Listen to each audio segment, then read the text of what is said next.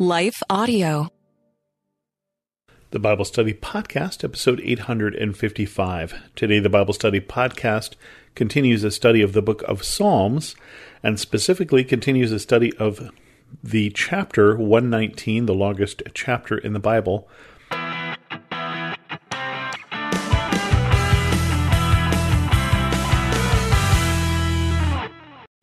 Welcome to the Bible Study Podcast. I'm your host, Chris Christensen. We've covered the first, 7 stanzas here in Psalm 119. Again, this is an acrostic. There's one stanza for each of the 22 letters in the Hebrew alphabet. And we're going to continue on, starting with Heth. But first, a word from this sponsor. Hi, I'm Rebecca Scott. As a servant of God, wife, and mother of 4, I understand the juggle of multiple roles and stages. That's why I created the Encourager podcast to help guide us through the messy middle stage of life. Join me on the Encourager as we challenge the chaos and embrace harmony. Together, we'll create practical systems to balance your roles and fulfill priorities. And we will do it while having joy and energy for both home and work life. Tune in for inspiring stories and interviews, actionable tips, and methods to do both home and work life. Because here, we believe you can do all things, just not all at once.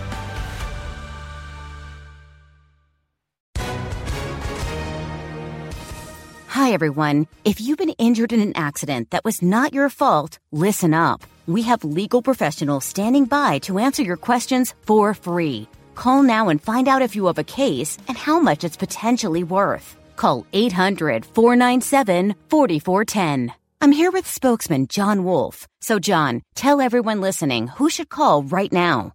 Well, Maria, first off, thank you for having me here. It's always nice to answer the listeners' questions. Now, as far as who should call in, anyone who's been injured in an accident and think you deserve compensation, give us a call right now. 800-497-4410. You'll find out if you have a case and how much it's potentially worth. Thanks, John. You heard it, folks. Take advantage of this opportunity and call now. 800-497-4410. Advertisement sponsored by Legal Help Center. May not be available in all states. Psalm 119, Heth. You are my portion, Lord. I have promised to obey your words. I have sought your face with all my heart. Be gracious to me according to your promise. I have considered my ways and have turned my steps to your statutes. I will hasten and not delay to obey your commands. Though the wicked bind me with ropes, I will not forget your law. At midnight I rise to give you thanks for your righteous laws. I am a friend to all who fear you, to all who follow your precepts. The earth is filled with your love, Lord. Teach me your decrees.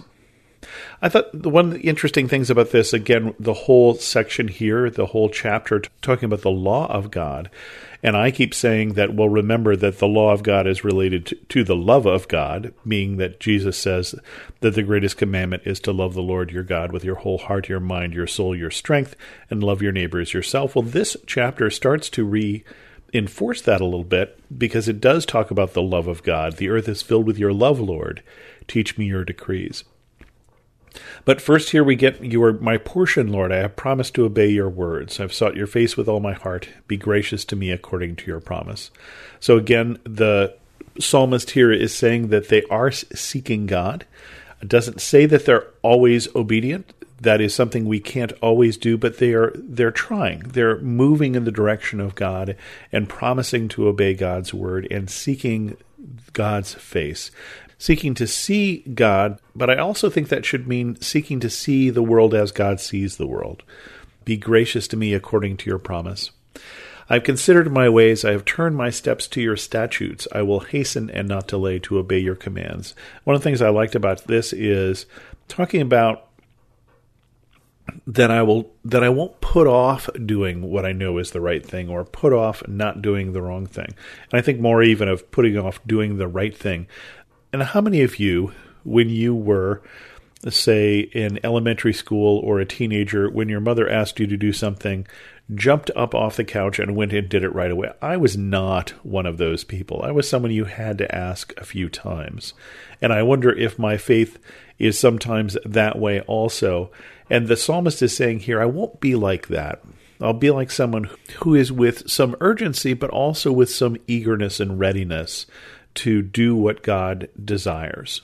Though the wicked bind me with ropes, I will not forget your law. Now, that is not something I have had happen to me, fortunately. The wicked have not bound me with ropes, but I also have not forgotten the law. But I think here, with the wicked bind me with ropes, I think of being carried off into exile and being carried off when the people of God had turned their back on God. And this is partially just because I've just finished reading 1st and 2nd Chronicles, and there are certainly some sad times in those particular chapters as you're looking at, especially at Judah and the faithfulness of Judah, and then them falling away and having bad things happen to them. And saying, in this time, even in those times, I will not forget your law.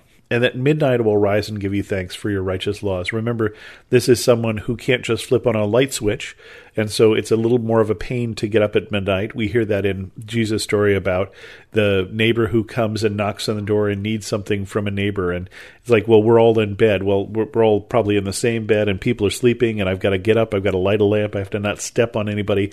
It's a hassle to get up at midnight at this particular time. It's not like you set your alarm on your Apple Watch and it wakes you up at midnight. And so I will rise and give you thanks for your gracious laws, even when it's not convenient, even when it's not easy. I'm a friend to all who fear you, to all who follow your precepts. And so it talks about here, you get the sense of community, just a little hint of it here. It doesn't use the word community, but that we are drawn together to those who are also desiring to follow the law of God, those who are desiring to love as God wants us to love. The earth is filled with your love, Lord. Teach me your decrees. And then the next letter is Teth. Do good to your servant according to your word, Lord. Teach me knowledge and good judgment, for I trust your commands. Before I was afflicted, I went astray, but now I obey your word. You are good, and what you do is good. Teach me your decrees. Though the arrogant have smeared me with lies, I keep your precepts with all my heart. Their hearts are callous and unfeeling, but I delight in your law. It was good for me to be afflicted, so that I might learn your decrees. The law from your mouth is more precious to me than thousands of pieces of silver and gold. Again, we're talking about the law of God here, and we get the sense of its preciousness in those last couple verses. But first we get, do good to your servant according to your word. Teach me knowledge and good judgment, for I trust your commands. And part of the reason that we spend time in Scripture, part of the reason why I hope you're listening to this podcast while you're going to church on a regular basis, while you're spending time maybe in small group Bible study or in personal Bible study, is we do want to learn both knowledge, and that's great, but good judgment is, I want to say even better, right? Good judgment is, can I take the things I have learned and apply them and be wise? Make good decisions. Knowledge sometimes just puffs up, but judgment is that great thing to have. And hopefully it's something that we're gaining from the knowledge that we have learned. Before I was afflicted, I went astray. It's twice here in this particular section, we hear about the psalmist being afflicted. Before I was afflicted, I went astray, but now I obey your word. And the implication here and the second time here is that the psalmist was afflicted for being disobedient, and through that affliction learned obedience. Right? The other section here down in verse 71, it was good for me to be afflicted so that I might learn your decrees. And there are times that God does discipline us, as one disciplines a child, so that we can learn the right way to think, the right way to behave, the right way to live. And that's what's happened to the psalmist in this particular case. But as the psalmist thinks about this, the next thought here is, you are good, what you do is good.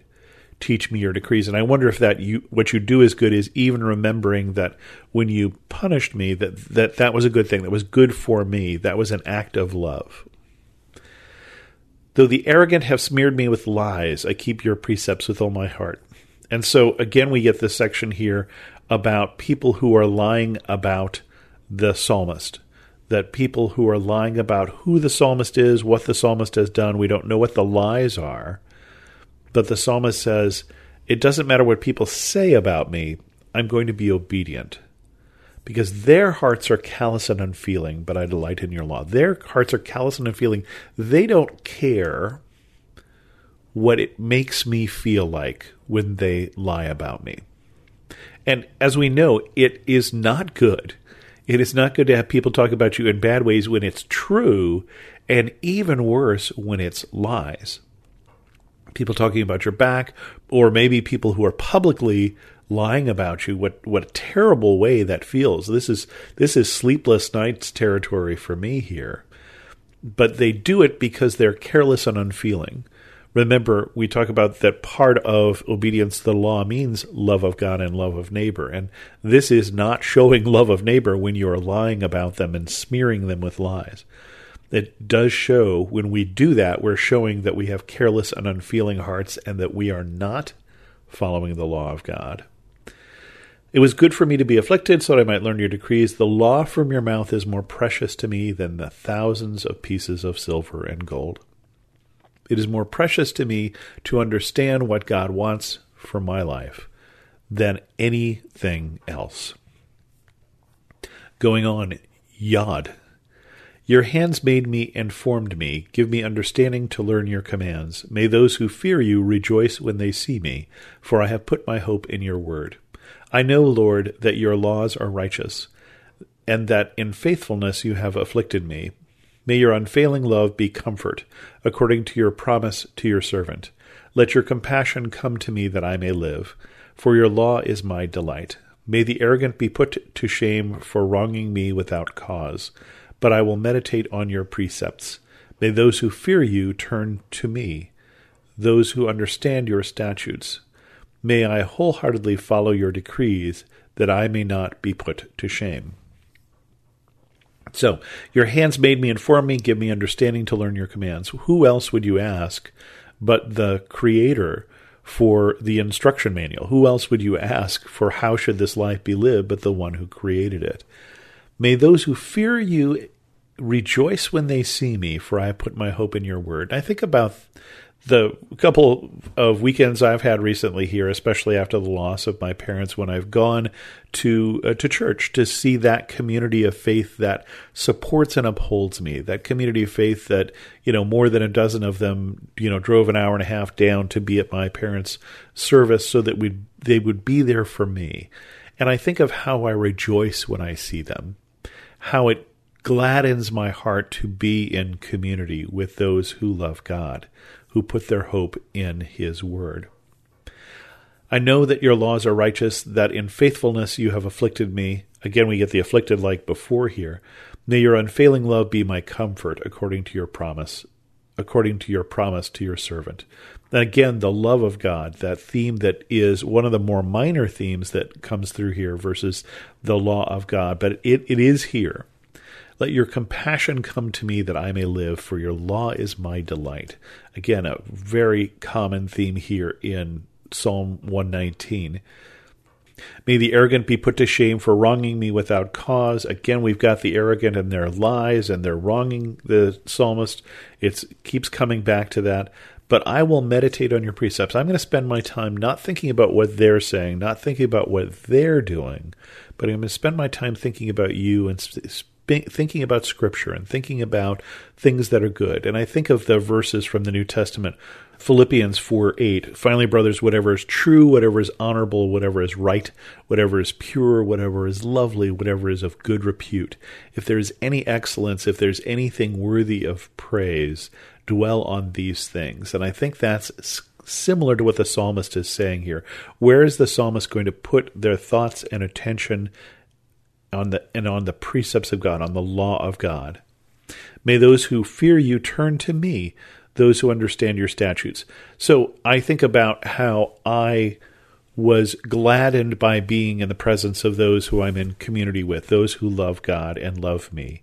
But also may I can be someone that they can turn to when they're going through things, when they have people who are wronging them, when they have sadness in their lives, when they have difficult times, when they need a word of encouragement or advice or whatever. May I be one of those people.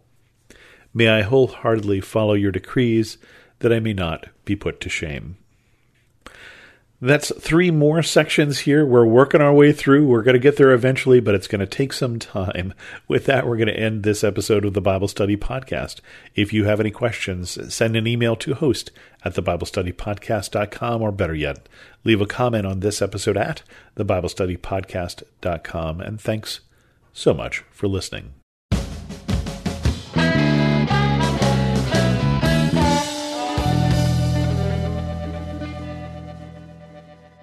I want to take just a second to thank the team at Life Audio for their partnership with us on this podcast.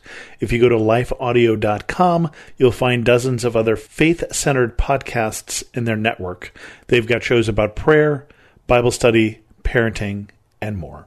The content we feed our minds will eventually show up in our lives. If we feed our minds the lies and confusion of this world, our lives will begin to reflect worldliness. But if we feed our minds the truth of the gospel, our lives will start to reflect the heart and character of Jesus. I'm John Stange, and each week I host the Dwell on These Things podcast, where we take a deep look at the Word of God and learn what it means to apply it to our lives. We don't skip difficult passages, and we don't gloss over the truth. If you're looking for a show that will put your mind in a better place and help you understand God's Word with more clarity, you can listen to the Dwell on These Things podcast at lifeaudio.com or on your favorite podcasting app.